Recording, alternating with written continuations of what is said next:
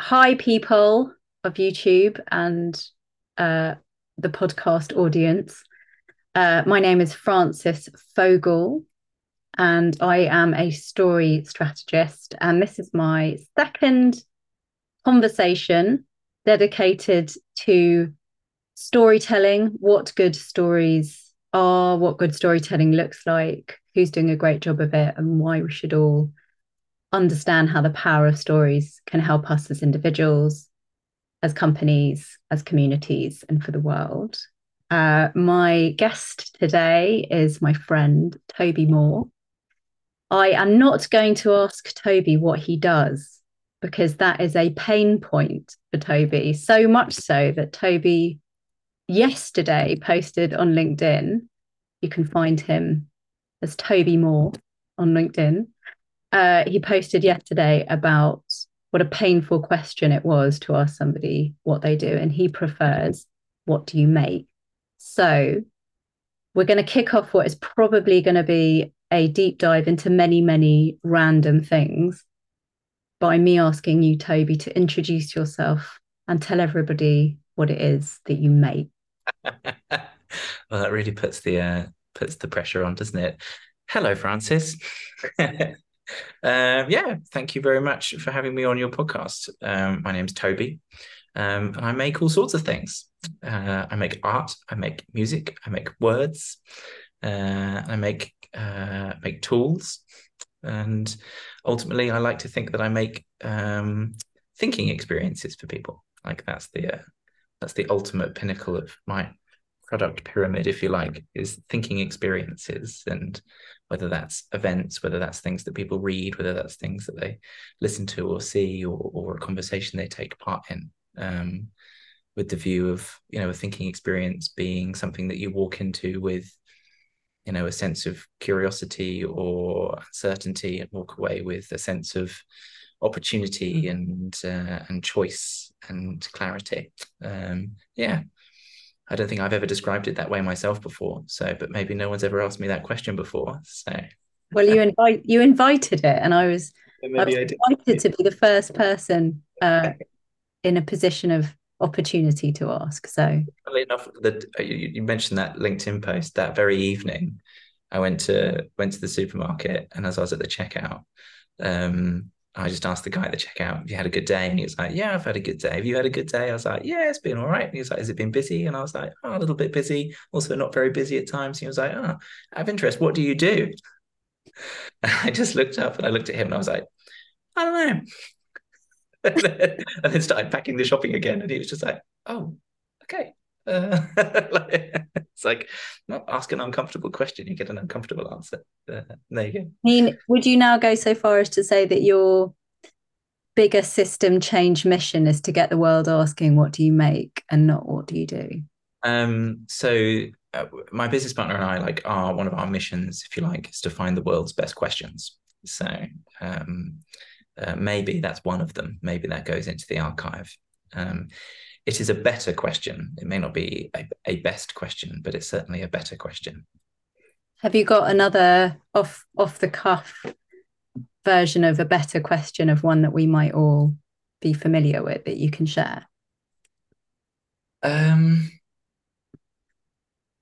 so for me, like, building questions is all around figuring out what what's opportunity language, and like what language is sort of comes from a place of what I call negative constraints, and what language comes from a place of like positive constraints. So um, I asking people, like, what are they going to do, or something like that, or like what happens next, or something like that. Just asking questions that invite either a kind of a like there's a right or a wrong answer to the question, um, or that there is a sense of like, yeah, a sense of choosing, whereas really it should be about trying to understand what possibilities are. And interesting, I've got some on my desk actually. We have these kind of like question cards. Have I got any here? Um, where we just sort of like, yeah, okay, what might be possible with more, and then they just have different things on the other side of the card. So you create a conversation, and then interject it. But the whole idea being like the important language in that question is like, for example, might, and might then all of a sudden takes a kind of like, if you go, what it suggests that there can be many correct answers, and that there is a spectrum of responses, and that by asking what is possible is kind of like, well, it's not about asking about kind of what's actually going to answer this question or move this thing forward or achieve X or achieve Y. It's about kind of like, well, what is X, and what happens if X isn't X? And I always like to think about these things as like, the analogy is like standing at a gate, and and that gate, there's a path that leads through a field and to the end of that field, but then there's also the field, and it's like, so if you open the gate, what do? Do you follow the path through the field, or do you choose a new path and you explore the field? And it's breaking patterns and breaking old routines. And again, kind of like through the work that my business partner and I are doing at the moment, is kind of challenging old habits and routines and things that we feel familiar with, even if those things have served us really well in the past. So both of us are sort of agency background guys. So we immediately always go to that kind of like, what does this look like as a service? What does this look like as a retainer? What does this look like as a project? And challenging all of those frames, challenging all of those molds that we've created for ourselves. And again, things that may have served us really well in the past, but perhaps they don't take us to the place in life where we want to be. They just take us to a place where we know what that feels like. So just because something feels comfortable, it doesn't necessarily mean that it's correct. So to answer your question, no, I don't necessarily have a specific example, because I don't think that's the important thing to focus on. I think the important thing to focus on is, in any given moment, like what is the right, what is a better question to ask, and what is better language than the language that's in front of you. Does that make sense as a response? Very much. And actually, thank you, because you've just congratulated me on having done that very thing, because I chose a question that opened up a lot of stuff. So chose a better question. I did. I chose a good question, didn't I, just then? Because thank you. I think you've landed us deeply, very quickly into the important stuff there. So it's making me think about how important it is to me to expose what I call the shadow, what we all call, not me, but one might call the shadow side of storytelling. I think there's a lot around toxic positivity in storytelling in the market at the moment. And in the work that I'm doing with organizations, with founders, with people, is to firstly translate storytelling, not just around marketing and sales, but into how people are heard, seen, understood, cared for within an organization, how customers are heard, seen, understood, and cared for, and given an opportunity to be involved in a business, and the work that an organization can do in its surrounding environments and communities. Within that is the need for people to get real about some of the darker sides of stories that they carry as individuals. Well, yeah. And you mentioned sort of toxic positivity as an example there, and I can take this I can put a twist on this straight away, which is one of my problems with stories and storytelling. And I think I mentioned this to you last time we met, is that there's almost either a subtle or an underlying inference in the idea of stories and storytelling that this may not be true. And a lot of the stories that we are told as children, and a lot of the stories that we're sort of fabled with in order to learn lessons, these stories aren't true. There's a point to them, but they're not true. And so we from a very early age, we're conditioned to believe in the meaning of stories, but not necessarily in the story itself, or the character itself, or the events that happen within the story themselves. And so if we then look at kind of like the role of storytelling that plays in us as adults and professionals and so on, we're immediately coming from a place where we don't necessarily have to place truth as an important component in a story. And maybe that's one of the factors that takes us into this place where there is so little truth in the world around us, and that messages and ideas and characters and events can be manipulated so easily for the purpose of media and content and brand and advertising and whatever. Um, and and it's not to say that stories aren't true, can't be true. And if I were to tell you a story, I told you a story about me going to the supermarket yesterday, it was a true story. You know, the unremarkable stories often are true. Um, but there is a big difference between, I've learned this through doing work, particularly with working with TEDx speakers and also working with young people and vulnerable people and so on, is that sometimes experiences are, understand well. One of our roles, I suppose, as people that are responsible for telling and sharing and collecting stories, is to understand the difference between experiences and stories, and where they are the same and where they cross over and when they separate, and what their role is and what they are as tools and what they are as assets to somebody and what they are as somebody's thing that they own and are asked to look after or to respect and so on. And quite often when I'm working with like our TEDx speakers and so on, we're putting together what I call the story catalog. I'll separate it out. Like, what is it? What is an experience in this catalog of stories, and what is actually a story? And there are first, second, and third hand stories. First hand story is, I went to Waitrose, this happened to me. The second hand story is, oh, well, Frances told me about this time that she did that, and I'm telling somebody else's story on their behalf. And then a third hand story is maybe something that I've just made up completely, or is made up, or is from a book or whatever. And we're using that as a way of just providing evidence to a message or an idea.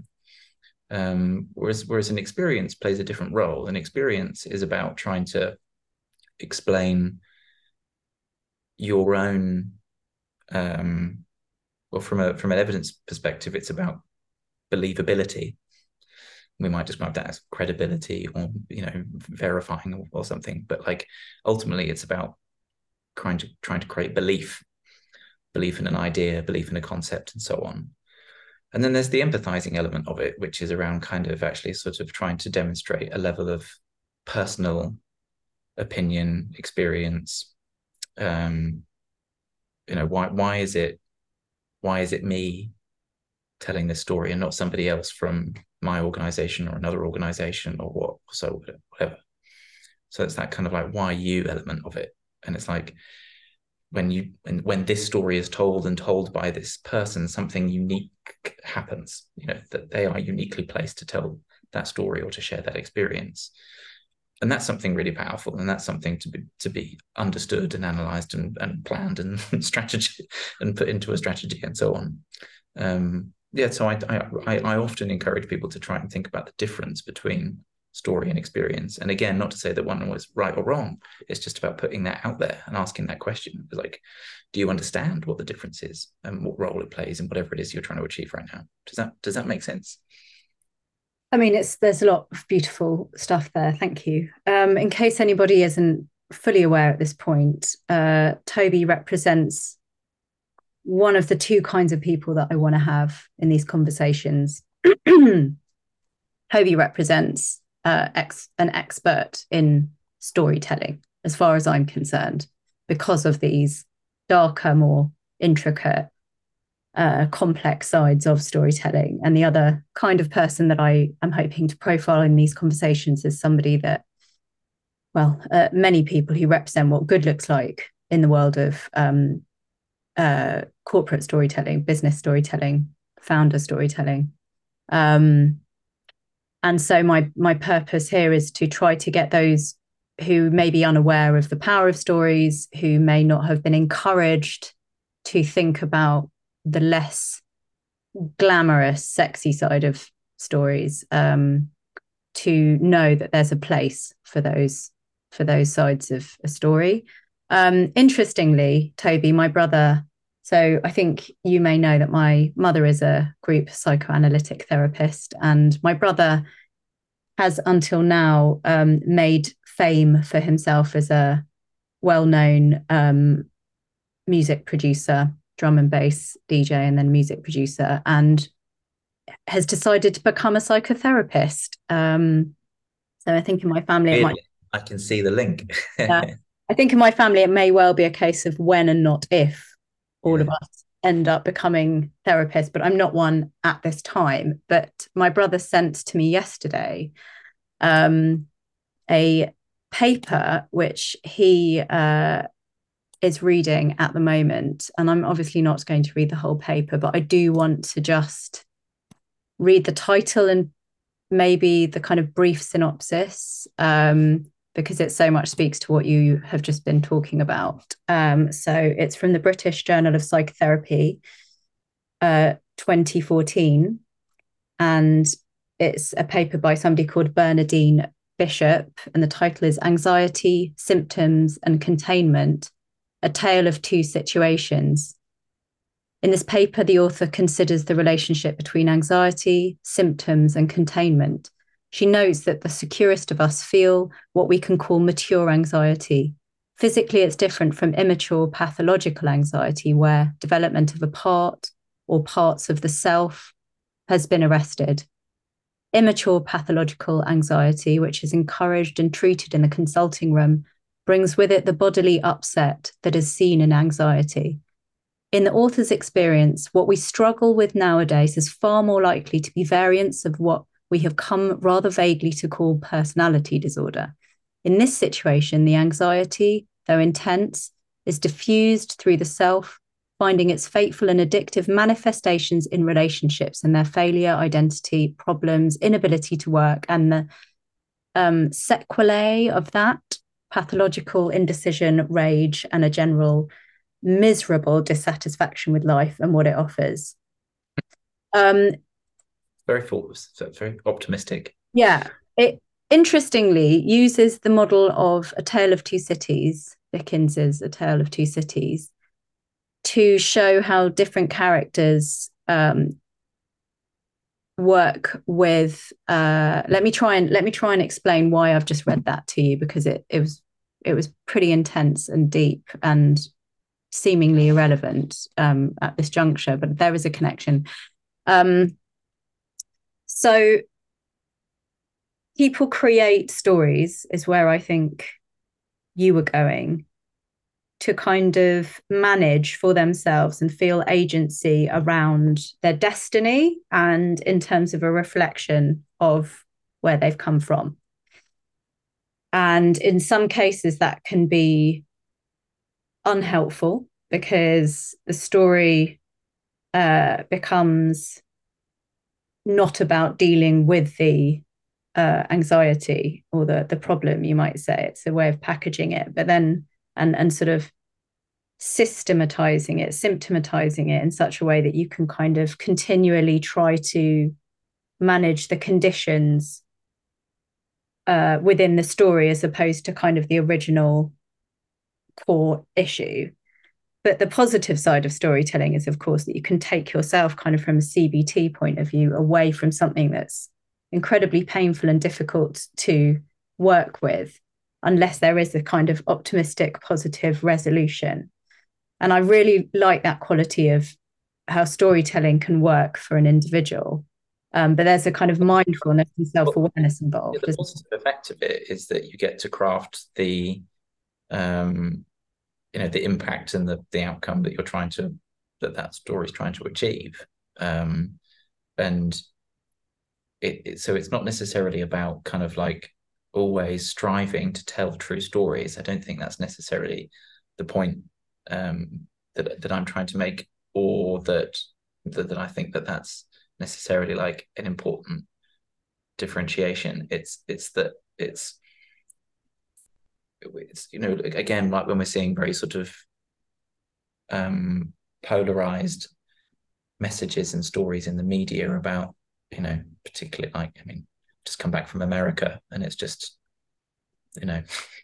it's mad. Like, I had no idea how mad it is, but it's mad. Like, just the kind of like the sort of Trump style, approach to politics and media and stuff is just, it's so much bigger than I ever anticipated. But there's an end in mind, and there's an end in mind in order to create a political, societal, economic, um, uh, set of environment.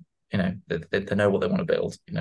Whoever it is, whoever these people are that are in control of the whole thing, like they have their vision for what the future looks like, and then they use characters and stories in order to drive that change through society, and it so it like all things that are powerful, they become a force for good and they can become a force for evil, and all of the nuanced things in between. So we can develop our tools as storytellers, and it's like anything, whether it's weapons or whether it's technology or whatever. It's always being conscious of like what are the positive potentials and the negative potentials, like what's harmful and what's helpful. And as we get better and more powerful at using a thing, that becomes a responsibility as much as an opportunity. And that can either be seen reflectively as a way of helping and healing yourself, like you're sort of gleaming from the sort of psychotherapy world, if you like, or it can be helpful and healing to society and to communities and humanity and so on, and the planet. And it's all just a choice. Like we all get to learn how to use it, and then we have to choose how to use it. There's another really interesting model that I've heard of in the therapy world. So I think many people, hopefully many people who are listening to this, may be familiar with the term intergenerational trauma.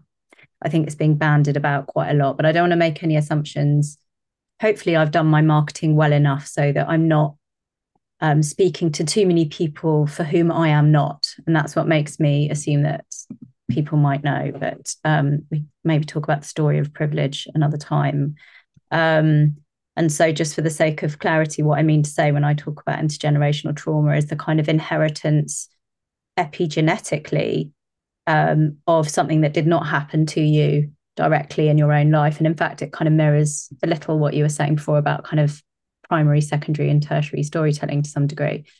But there's like another layer of it, which I've heard about recently, which is the kind of unconscious wish to resolve trauma of somebody that came before you. So it's not just a case of you inherit a story that sits within your body that you need to process. In my case, I am a second generation Holocaust survivor, but it's the additional layer of feeling responsible in some way for resolving. And I think I can't speak about that affecting my views politically or emotionally at this time personally, but I suspect that for some people, yes, that is coming up.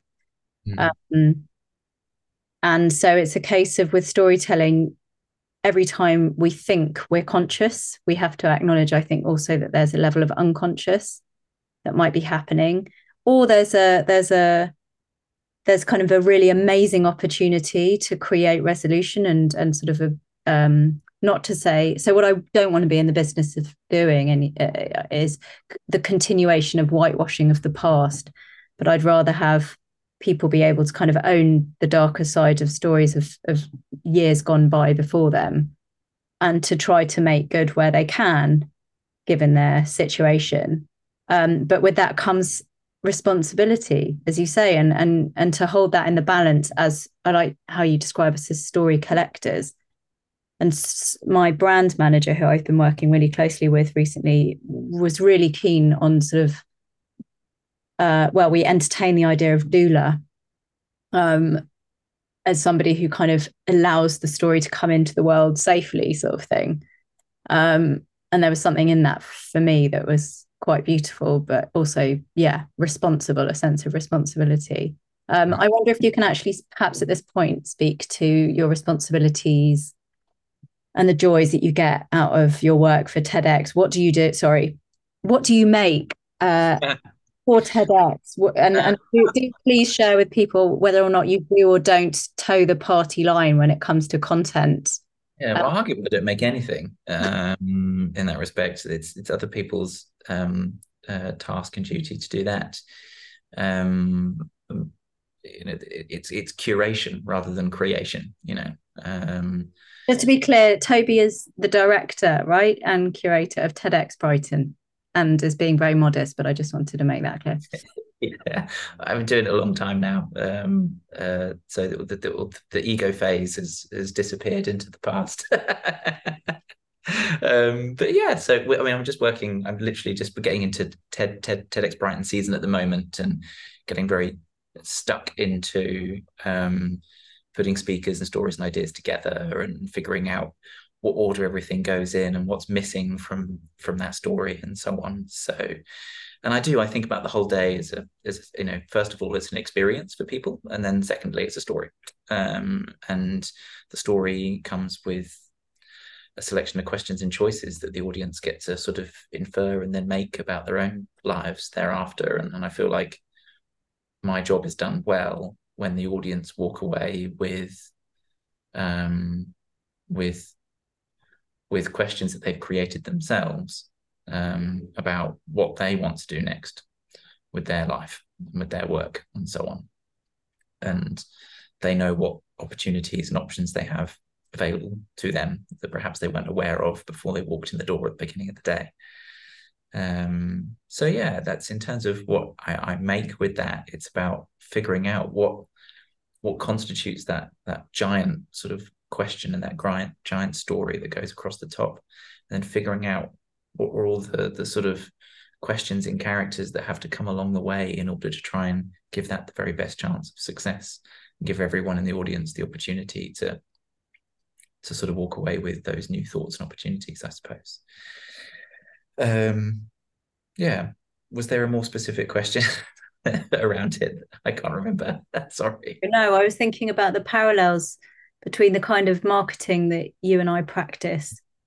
Um, I would call you in my marketing family. And for anyone listening that doesn't know, I run a community called Better, Bolder, Braver, which is designed to help coaches or people helpers, as we like to call them, with doing good ethical marketing by putting themselves out there with more confidence, clarity, and joy. And one word that you have just used that I think I'm going to consider is what opportunities are you providing for people? And it very much sits within the idea of being the guide and not the hero, right? And sort of not trying to sell shit from a soapbox, but to be able to identify who you're qualified to work for and with in order that they can grow, but also to be really clear on your own limits, boundaries, and needs, for example, as a people helper, as a coach, so that you're not burning out trying to help the wrong kind of person, which in itself is an experience that nobody enjoys. But also just from a practical point of view, charging enough, spending the right amount of time with people, managing your business efficiently. And I'm sure the same could be said for your TEDx speakers in so far as their own limits and needs and boundaries are concerned. Can you talk about your role in their story of kind of creating those boundaries? Yeah. Well, one of the most sort of powerful questions that I've stumbled across in the last year or so of doing the kind of work that I do, both in and outside of TED, is this true?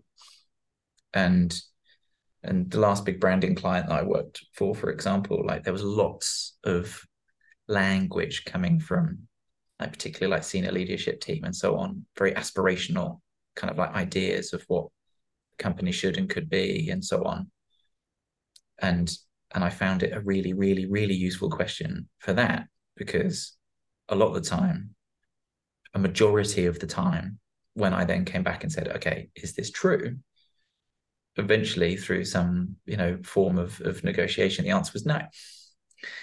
And it's the same with the speakers. And actually, there's a confidence that you can help instill in people when you just give them permission to go up and tell the truth. And all of a sudden, they don't have to make anything up. They don't have to create a message or some great new aspiring idea or come up with some super compelling, tale that's going to change the audience's lives or something. Because if you just give people permission to say what's true, then it's like, okay, well, and then you flip again, which is why I'm a big fan of like asking what their experience, the important experiences are before we then move on to stories. It's like, okay, well, what are the actual experiences that you've had? And one of the speakers that I worked with in our last event, a guy called Tommy, he runs a company called Bamboo Brush that sell, would you believe it, bamboo toothbrushes. But their big thing is that that's just the vehicle for a larger body of work, which is A, moving away from plastics, moving the world away from plastics, and B, funding the development of community ran recycling, what would you call them, recycling sort of setups in mostly in Africa and Asia. And when we were exploring with that, I was like, well, what's the experience that kind of like, when we got to that, he was like, oh, well, actually, it was me and my girlfriend. He runs the company with his girlfriend. We were just on this beach somewhere in some island near Thailand, and it was just covered in plastic. And he was just like, and this was the moment where it was like, I can't not be involved in this problem and the solution anymore. Like I have to be a part of solving this problem. And for him, it was rather unseemingly, like it didn't feel like an important story. But then when we looked at it through the lens of, no, this isn't an experience that led to you making a decision. Now we get to capture that and decide how we tell it as a story. And you can't get it wrong. Like you can't get telling that story wrong because it's true. So you just have to tell it how it happened. And yeah, there's things that we can do around the order of story points and structure and so on. But a story that's as simple as that, quite often that's just about telling it in chronological order and then sharing the decision that you made at the end of it. It's not a complicated story to tell. So really, when it comes to, as you're suggesting, is kind of helping people take responsibility of their stories, really it's about giving them permission to tell the truth. And it's amazing when you start looking at people and the way that they work and the way that they market themselves and so on. It's amazing how much isn't true. But you don't know that it's not true until you prod it and poke it and ask if it's not true. And I think that's both the responsibility in terms of, like, saying responsibility, that's a responsibility to the audience to make sure that what we're telling them is honest and authentic. And it's a responsibility to the speaker to make sure that they feel safe on stage. Because if they suddenly feel lost in a lie, even if it's done through very, very, very noble means of trying to convince people to go on a very important journey that could, potentially have, planet-changing positive impact and outcomes and so on. But if they suddenly find themselves lost in a lie on stage and they don't know what to do, that's not me looking after them very well as a speaker. And that's not me looking after their message very well as a curator. So just the very simple power of asking people to tell the truth. And like I said, it's unbelievable how often people are just caught in lies or manufactured narratives around even just the very simple things about why they do what they do. I want to loop back to the cards that you read one of to us. Just ask you, we talk about something in the Better, Bolder, Braver community, which is the journey of consciousness, and how marketing is so much about realizing where people are at when you talk to them or bring them something. And I'd like to know, do you shy away from those who are completely unaware of why the power of those questions or the darker side of stories is important to address, from a sort of self preservational point of view, or are you quite keen to somehow bring that education piece into your work where you go in and try to explain to somebody why they need some very penetrating existential questions asked of themselves and of their people, and when you're looking for speakers?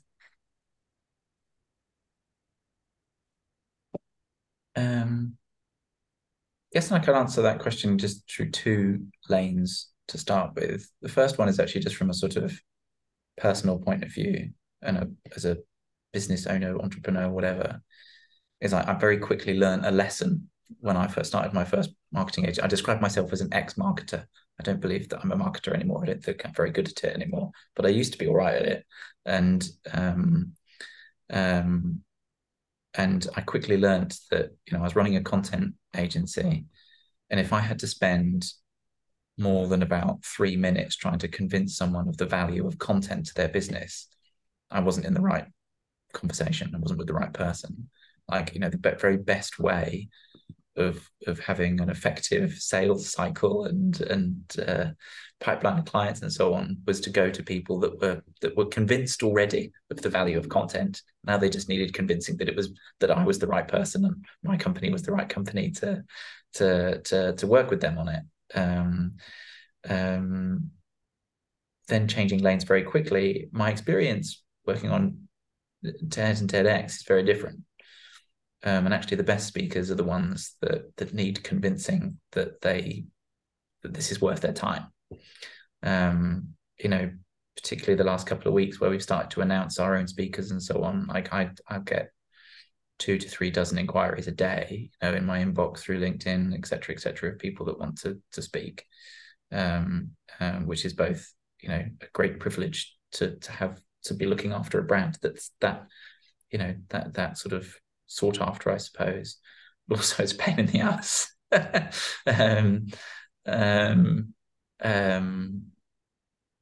kind of one of my first rules with this stuff is that I get much better outcomes for my event when I'm the one that has to go and sell the opportunity, rather than being responsive to people pitching me, pitching me for the opportunity for them to be a speaker, if that makes sense. And we still go through our application process and people come in and so on, but like I quite often the ideas that are worth spreading and sharing, the people doing that work, the people sitting on those ideas are so busy doing that work and so engrossed in it and so focused on being at the front lines of delivering that change, that the idea of taking 3 months out to prepare for a talk and then taking 2 to 3 days out to travel to a new city to go and talk about it at an event and so on, that doesn't feel like valuable work. So, because it feels like it's taking them away from the thing. And that's not to say that that's everybody, but like that, if that's, in my experience, that is where the greatest impact on the audience comes from, and that overarching story. And so there's an element of, and I used to very much be of the sort of the thinking of going, the easier thing to do is I'm going to invite you to come and tell your story on this stage. And I've learned now that that's the wrong thing to do. Simply asking someone to come and tell their story doesn't, it might make for an emotional moment, but it doesn't actually necessarily create any intentional change or present any intentional question or opportunity for the audience. And then it just becomes a sort of emotional, masturbatory sort of extravaganza for everybody that's exciting but has no meaning. Whereas really, and this is a practice that TED heavily labor on us as well as our gods, that we should be looking for ideas and not stories and not people. And that's the sort of the pinnacle of the practice that we're in, I suppose. And then it then becomes this, which is why I design it as a story, because then it's kind of like, okay, what's the story we want to tell? And then what are the events and characters within that story that all need to be there? And then okay, well, this is the point where this is the point where we have to present some sort of some new knowledge and some new experience that people can reflect on. This is the point in the story where we start to go, okay, this is how we distill this into a set of options and approaches that you might want to follow or pursue to make that happen. And then we have to start thinking about what's the actual kind of practices and behavioral changes and models that can be used in order to make that happen. And then it's kind of like, and then the last part of that story is, is that kind of, well, where does the energy come from? Where does the motivation come from? Where does the permission come from? These are all like crucial elements in that curating practice. And if I go looking for people to fulfill those roles, I probably won't find them. Or if I do, because I got lucky. Whereas if I go looking for an idea or a real piece of work that's being done, and then I find the person that's delivering that work, or I go and find a handful of people, and then I'm thinking out of those people, and then there's an element of kind of like what's appropriate for our community, what fits in from a sort of diversity and inclusion point of view, and so on and so forth. But ultimately, it's kind of like what are all the different ideas that need to pop up along the way, and then who are the most appropriate people to come and share and explain that. Does that make sense? I know that sounds complicated, but it's not as complicated as it sounds, I don't think.